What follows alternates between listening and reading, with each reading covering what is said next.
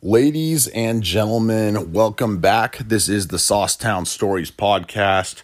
I am your host, Matt Cox. Thank you for joining us once again. We got a great guest today. As mentioned before, thank you to you guys who subscribe to us on Apple Podcasts as well as Spotify. I know a lot of you listen, but please go subscribe. It helps us out big time. So before we get to our guest, a quick word from Ash Creek, Oregon.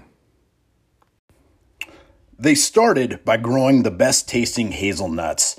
Then they found the best chocolate. It isn't any more complicated than that. Pure, natural, simple, and delicious. They love their simplistic and natural way of life at Ash Creek, and they believe their product should be a direct image of the life we so love. Their roasted milk and dark chocolate hazelnuts make the perfect gift for your friends and loved ones during any season. Go to ashcreekoregon.com and order today. All right, and after that quick word from our loyal sponsor, Ash Creek Farms, I am joined by our guest today. She is a longtime friend of mine from the Sauce, and actually these days, the last 2 years or so, is a coworker of mine. I am joined by Jordan Defoe. Jordan, what is going on? Hey, Matt, it's good to see you. Not like I don't see you or talk to you every day. Yep, good, nonetheless, good to see you as well.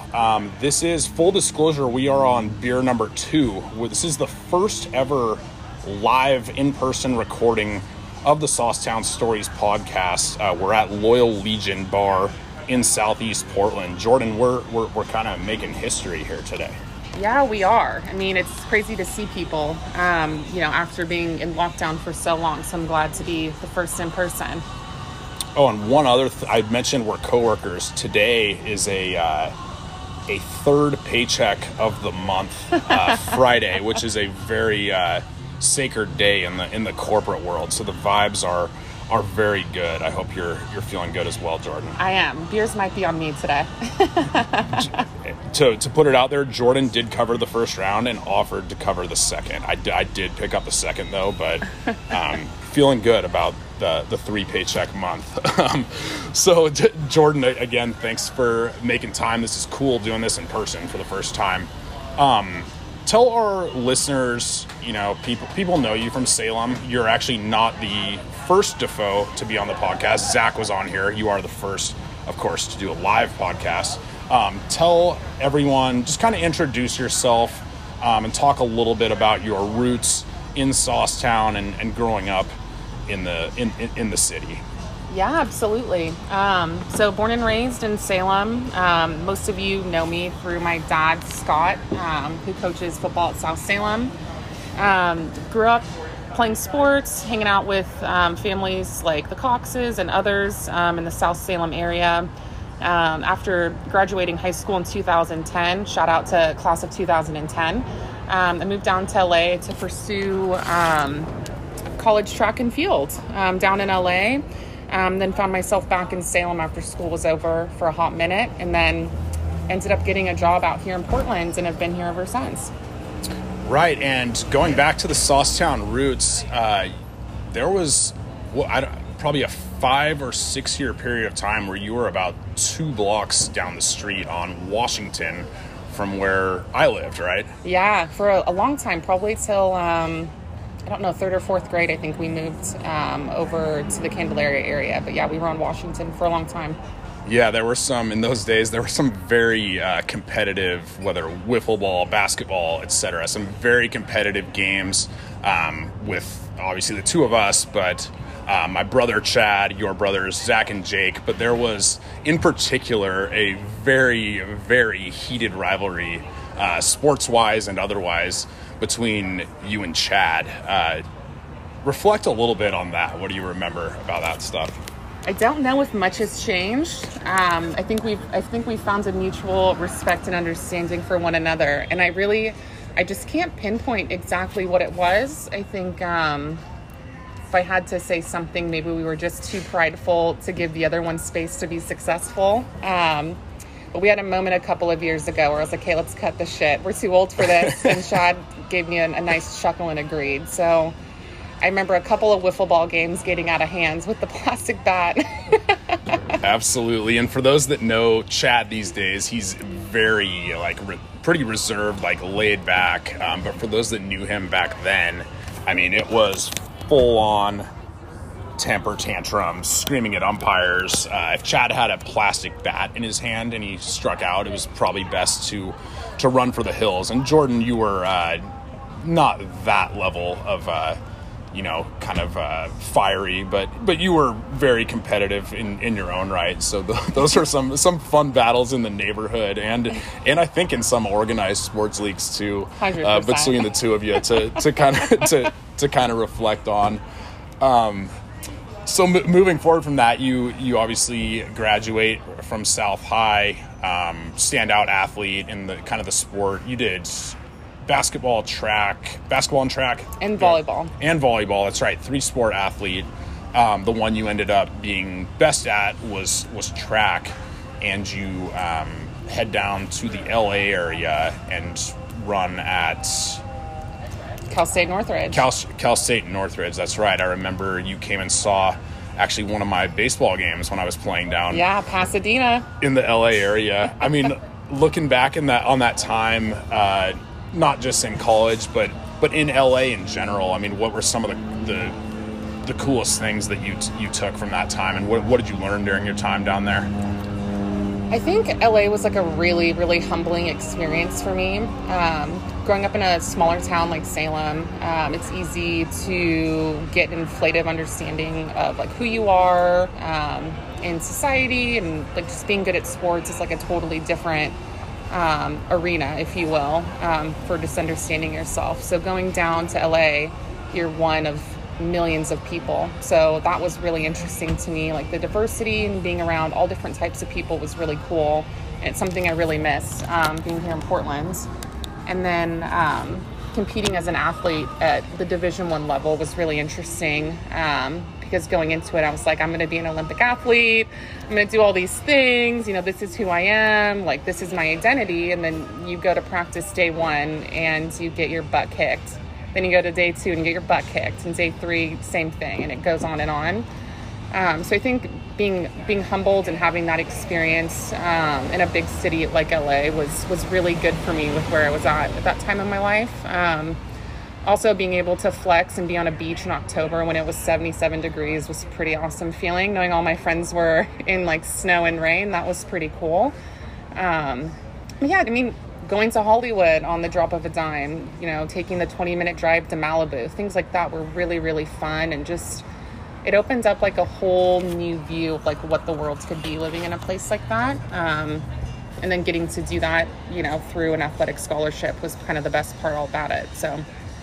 Yeah, absolutely. And you mentioned going into that, you were like, I'm going to be an Olympic athlete. And you bring that up, and obviously we're in the middle of the Olympics right now. You have a few, I'm not sure if they were teammates. I've seen you post it on Instagram, or if they're just friends of yours. But you do have a few, are they teammates or friends, that people that you know that are in this Olympics right now? Yeah, I was like really looking forward to this Olympics. I've got a handful of former teammates. Samantha Dirks is running for, I think it's Barbados, in the 400 meter. I think my former teammate, Hafsatu Kamara, is running in the 1 and 2 for Sierra Leone.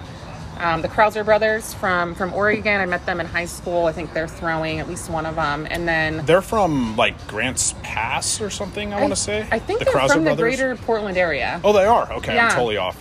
They're like an Olympic family. And so the first time I did the heptathlon, which is what I did in college, their cousin was a first-time, you know, heptathlete as well. And she was so bad. It was like the regional heptathlon. I don't even remember her name, but she was so bad. And then we come back for the finals like a couple of months later, and she was the best athlete on the track. I'm like, this has to be rigged.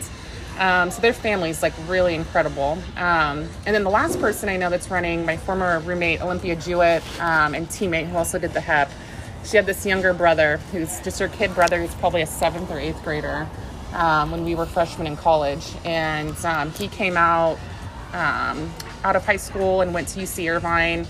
After 2 years, transferred to USC to run under Quincy Watts, who's the former 400-meter record holder for the world, who coached at Northridge, which was really cool. and he won the NCAAs, and then just qualified for the Olympics and runs tonight at 5:50 for the men's 800 meter. The kid's like 23, 24 years old. It's insane. Oh, wow. Well, we will be sure to wrap up this interview prior to 5:50 so that we can all catch that. I mean, so going from LA to Portland, like obviously the contrasts are, there's the obvious stuff. There's beaches. It's a huge city. Portland's a little bit more laid back. I mean, which of the two do you ever see yourself going back to a bigger city like that? Or are you really enjoying kind of I mean, it's hard to say Portland's slow paced, but it is, as far as big cities are concerned, it is slow paced. I mean, do you see yourself staying here, or would you like to maybe move around a little bit more? I think that I'm one of those people that makes like really bold decisions. So when an opportunity presents itself and it makes sense, I'll do it. I think I have my eyes set on moving to Europe in the next like 5 to 7 years. Oh, wow. Okay. Very cool. And like living in the country or in like a small town and getting out of corporate America would be really interesting to me. But obviously finances and opportunity to get a visa are big things that I'd have to tackle before being able to do that. But I don't know, it just kind of depends. I'd be open to moving to LA. There's nothing like having, nice weather all year round. But I think one of the biggest things I missed about being in Oregon was seasons and being able to have a different wardrobe every season, get your fits on, and then also just take a break from being in the sun. So I don't know, it just kind of depends. But, if there's something in LA that starts to call me, I would definitely be open to moving back. Yeah, I know you're big on the different outfits each season. There was a guy who worked at our, and we'll get in a little more into what Jordan does for work here shortly, but there was a guy that worked with us who had a fashion background. And back before COVID, when the office was open, there was always sort of a little friendly competition, kind of like strutting into the office with, his name was Kevin. He would have his new look. Jordan would have her new look. I remember Jordan came back from an Italy trip and had a bunch of designer, all the drip, as the kids say. Kevin was jealous. It was, I know that's a big thing for you. And I know, so I was at your dad's birthday a few weeks ago, and he had talked about him and your mom, Scott and Anne Marie, potentially getting a place in Italy. Is that something that, I know you said Europe, is that Italy in particular that appeals to you, or just kind of open-ended on that? I think it's open-ended. Spain would be interesting. Croatia might be interesting. Anything in the southern Mediterranean sphere would be cool. But I'm really excited for my parents to retire and get on to that next chapter of their lives. They've done so much really interesting work with the Salem community, and I'm ready for them to have a break and have some adventures with them, because it's just not something that has really been in the cards. So fingers crossed they get to Italy ASAP. Yeah, definitely. And they've done some really, I hadn't been to the house in a while. They've done some really cool stuff with the kitchen and backyard. I could tell Scott had, in particular, was really enjoying that new kind of backyard barbecue oasis that he had built. So that was pretty cool. Okay, so let's move a little bit into what you're up to now. I know you started in Portland.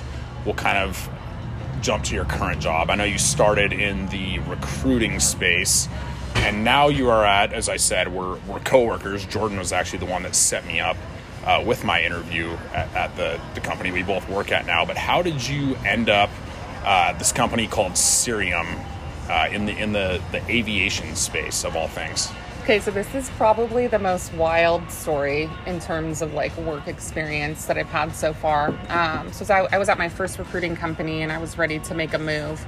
And I came across what was then Flight Global before the acquisition. And I was talking to the sales manager. He was like, oh, you should totally interview for this job. And I interviewed, and it was super cool. They wanted to hire me. And then it came to salary, and I was like, yeah, I can't work for that money. I need to make enough money to live downtown and like keep my lifestyle. So he goes, all right, go get some experience. And then if it all aligns, we'll hire you on. So I ended up going to a creative staffing and recruiting firm, and that was such a cool experience. Got to work with Nike, Adidas, Under Armour, like super sexy agencies here in town. And it was a really awesome experience. And then towards the end of my time there, my former boss hit me up, and he's like, are you ready to come sell some data? And I had no idea what I was signing myself up for, but I thought this would be a cool next step in my career to get some better experience, and that was it. So like I said, we sell data. It's an aviation-based data company that supports a lot of different verticals within the industry, everything from like logistics to financiers, airports and airlines, and corporate travel, like but it's definitely an interesting place with an interesting value proposition in the market. Yeah, and we are sitting outside right now. There's cars and buses rolling by, so forgive if there's any interruptions in the sound. But yeah, it's interesting. I want to ask you, because obviously when you meet people, like one of the first things they inevitably they ask about your work, and I'm always, when people ask me, I'm like, this is the most abstract. Like to tell people I sell aviation data, like what the heck does that mean? I mean, do you have like a 30-second, I know you sort of just gave it, but like, do you have a 30-second elevator pitch that you tell people for what we do? It's so funny you say that, because I don't think my parents still understand like what I do for my job. And so the best way to explain it and how I'll like give it context to people who aren't in this space is like anytime you've ever booked a flight on an airline's website or an online travel agency like booking.com or Kayak, we're the data that's powering that screen that you see with the schedules, or like any of the real-time alerting that you get from like somebody like Alaska, like your flight's on time, it's delayed, or here's the baggage you go to. All of that data that you query when you send that response or like that question through, we come back with that answer through the data. So it's something that's like really upstream, but it's definitely hard to explain to people that aren't in aviation or even understands like what data is. But chances are you've touched our data in some way or another just by being in an airport. Yeah, the one I usually go with, I mean, like you said, Jordan, we sell to all different verticals and different types of businesses. The way I usually describe it to like your average person is the way you interact with it is maybe when you go on an app, your airline app, to check on if your flight is on time or what gate you're at or things like that. Yours is much more, I don't know if abstract is the word. I sell to airports. You're selling to all different types of like Google and Expedia, yeah. Just a lot of tech companies. And I think that's what keeps it interesting is working with tech companies who are really interested in the aviation space. And after COVID, I mean, there's no flights on the schedule, there's nothing going on. And then you see like venture capitalist money and big companies like Google still investing in travel, and how to make it easier for leisure and business travelers to move seamlessly around the world. Like, it's really interesting to see like how these big companies take an approach, which to us, like, you buy a ticket, you go to the airport, you get on a plane, like it seems like so standard, but there's all these processes and things going on in the back end that make that come to life. And when there's delays and things like that, like how does the industry shift to then make sure you get to your final destination? So, next time you book your flight, there's hundreds of thousands of people working to make sure that like this happens and it happens the right way at the right time. To see like that whole ecosystem come together and, make sure flights are leaving and moving people is super interesting, which who knew? Because aviation data. Seriously, I remember you telling me about it the first time and being like, you should interview here. And I was like, I have no clue what this is, but I'll go take the interview. So this is a big question around your work, and I wouldn't ask it to most people, but you're in the space and you're qualified to answer it. I mean, so we've seen, and I know you're always reading up on different articles and looking at different metrics for this. I mean, where do you see travel heading? Like, do you think we're gonna get back to, we always metric against 2019 levels, because that's pre-COVID, obviously. I mean, do you think we're on the way back, or are there more kind of difficult times ahead? That's like the question of the hour. Putting you on the spot. I know. I think it'll depend on how governments react to the Delta variant. You see places like France telling their people that if you have not been vaccinated, you're going to be stuck inside. And then places like the US where it's kind of 50-50 up in the air, just letting people move around. So I think it'll really depend on what governments decide to do. But with Europe kind of struggling with tourism and, needing money to keep countries alive. I think we're just going to see kind of a push of open borders, and people are willing to travel, even if it means wearing a mask on a flight. Like, people want to jump on planes and go somewhere because it's been so long. I'm going to go to somewhere in Europe. I think we're going to go to Spain in September just to get out and feel some sort of normalcy and feel alive for the first time in a while. And you were going to France, right? And you guys just pivoted to Spain, correct? Yeah, well, my boyfriend's sister planned this whole 40th birthday in France, and then nobody wanted to go because of COVID and costs to fly right now. So she's like, I'm going to cancel. And we're like, well, we still want to go somewhere. So we'll figure out where we're going. But I've been tracking flights for France, and it seems like the closer we get to the departure, the lower the prices get. So my one tip or advice would be, if you're looking to book internationally, maybe wait a little bit longer than you would normally, because people are trying to get butts in seats right now and get revenue.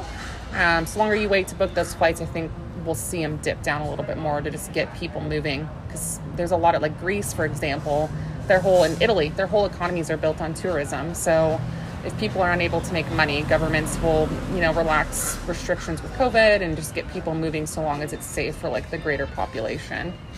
Absolutely. Yeah. My parents are actually headed to Greece in October, so long as nothing, other restrictions come in. It's funny you mentioned that, because we obviously, Jordan, work with a lot of industry lifers in the airline and airport space, and there's all these different rules. I remember one, John Jagger, who we work with, he mentioned, he's like, always book a flight on Tuesdays and always book it 3 weeks out or something. Don't quote me on that, but just some quick pro tips for anyone looking to get the best value on a flight. Jordan, so another thing work-wise that I wanted to make sure that we cover, I know this was more kind of pedal to the metal prior to COVID, but you and another one of our coworkers were kind of working on, and I'll let you elaborate on it, a kind of a women in business initiative where you were bringing in some different speakers and things like that to talk to. I don't think it was even just Cirium. They were talking to women that work throughout the Portland area. Tell us a little bit about that program. Yeah, me and one of my colleagues were similar age, and she had been at the business maybe a year or so before I started. We just saw an opportunity to create a space for women within the industry. When you look at aviation and you look at tech, there are not a lot of women in the industry. It's very non-diverse when you look at it as a whole, so we thought it'd be a good opportunity to create some space. So we put together WEN, which is Women's Empowerment Network, and launched it out of our Portland office. And it's something that quickly got picked up by our parent company and our ESG group to start to roll out. And what's ESG for our listeners? Catching me on too much of the fly. That's all right. It's it's around diversity. Yeah, got it. No worries. And so, we started building out different events, different resources that people could access, different, books to read, things like that. And I think our biggest accomplishment, even though it didn't go through all the way, was one morning I was listening to Jonathan Van Ness's podcast from Queer Eye. And I love his podcast. It's another go-to outside of Saucetown Stories that I like to listen to. And he was interviewing this woman called Sally Krawcheck, who was kind of the first woman to Wall Street. She's worked at a lot of different big banks in Wall Street. And a couple of years ago, she took a step back and decided to open up this company called Ellevest.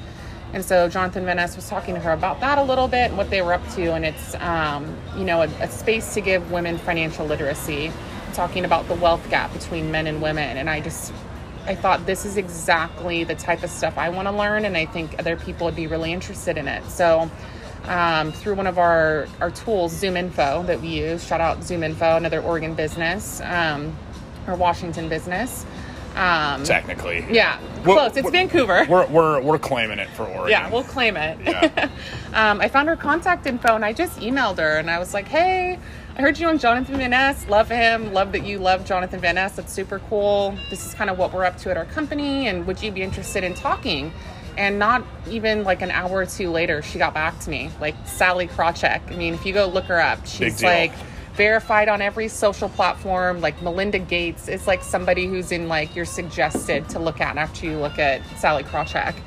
And that probably has to be the coolest thing of my career, is getting in touch with her. And so this was in late February. So we had a couple of meetings with her assistant. She was going to come out to Portland, and then bam, the world shuts down. So we'll come back to Sally at some point. Sally, if you hear this, we're waiting for you in Portland. I like to think Sally is a loyal listener to Saucetown Stories. I can't confirm or deny, but I like to think that. We'll get her on the pod. Yeah, that would be awesome. And hopefully you can get her out to Portland still. I know business travel is starting to open up, so that would be extremely cool. So I know you mentioned off air, you wanted to cover this as well, like a big part of your life in the last year. So you purchased a home here in, actually very close to here in Southeast Portland, I think it was right before the pandemic hit. You guys have been constant. It's a really, really cool, like Victorian house, but it needed some work on it. You guys have been constantly working on that. I was actually there a few weeks ago for the Euro Cup final.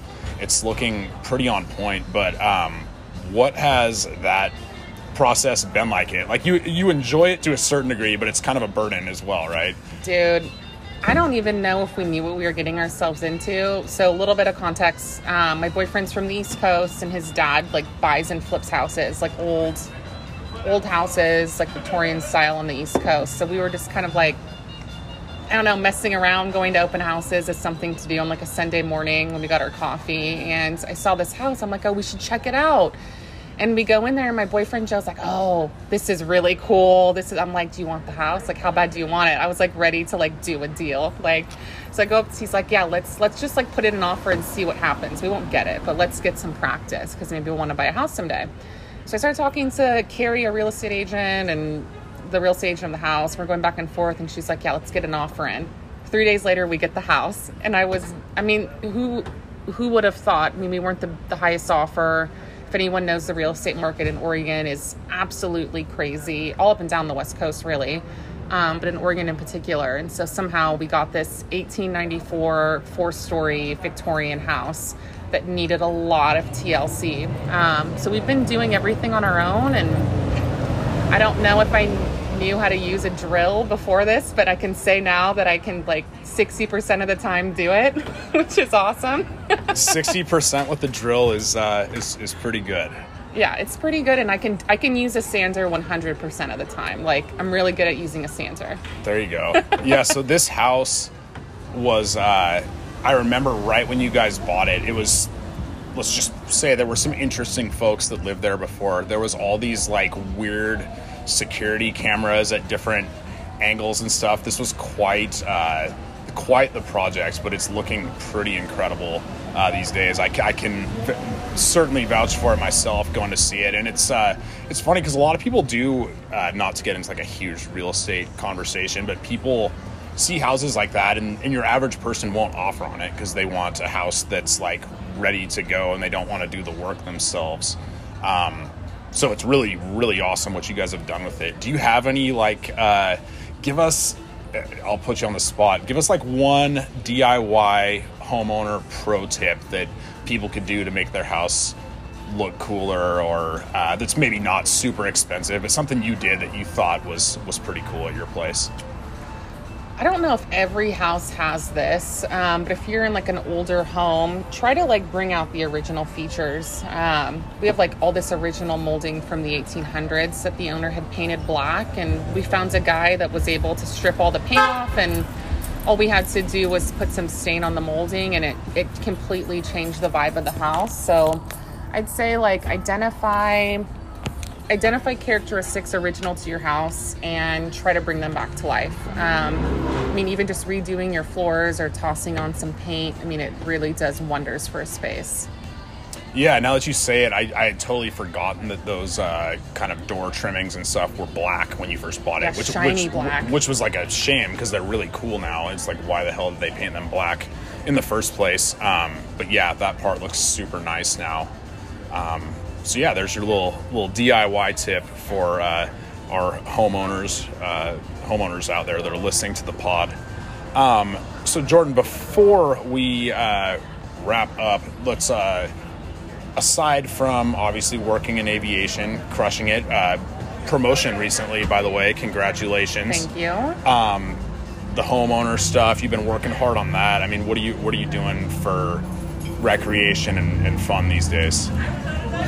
Dude, that's a big on the spot. Well, I actually just started rewatching Game of Thrones, so maybe that's my fun thing that I'm doing. There you go. We're definitely not 55 years old. We're 30, but no, Game of Thrones is great. It's a great rewatch. Yeah, it's a great rewatch. I finally got enough confidence to ride on those Lime scooters by myself, so maybe that's a recreation. Big, yeah. And just like getting outside. It's nice weather. I think like another kind of house-related project that could be really interesting for me personally is getting our yard into shape. I love plants. I've got like 50 indoor plants these days, which is absolutely absurd. Instead of like an old cat lady, I'm an old plant lady. It's like an indoor rainforest in there. It's crazy. It looks nice though. Yeah, and it's nice to keep something alive.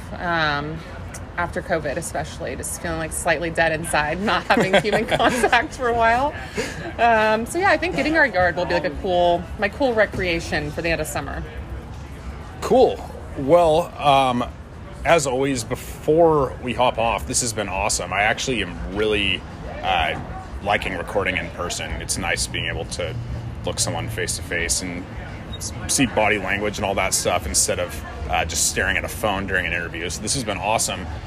Before we hop off, the floor is yours. So any shout outs to anyone in Salem that you want to give, or any plugs you want to give to any organization, or it's really your call right now.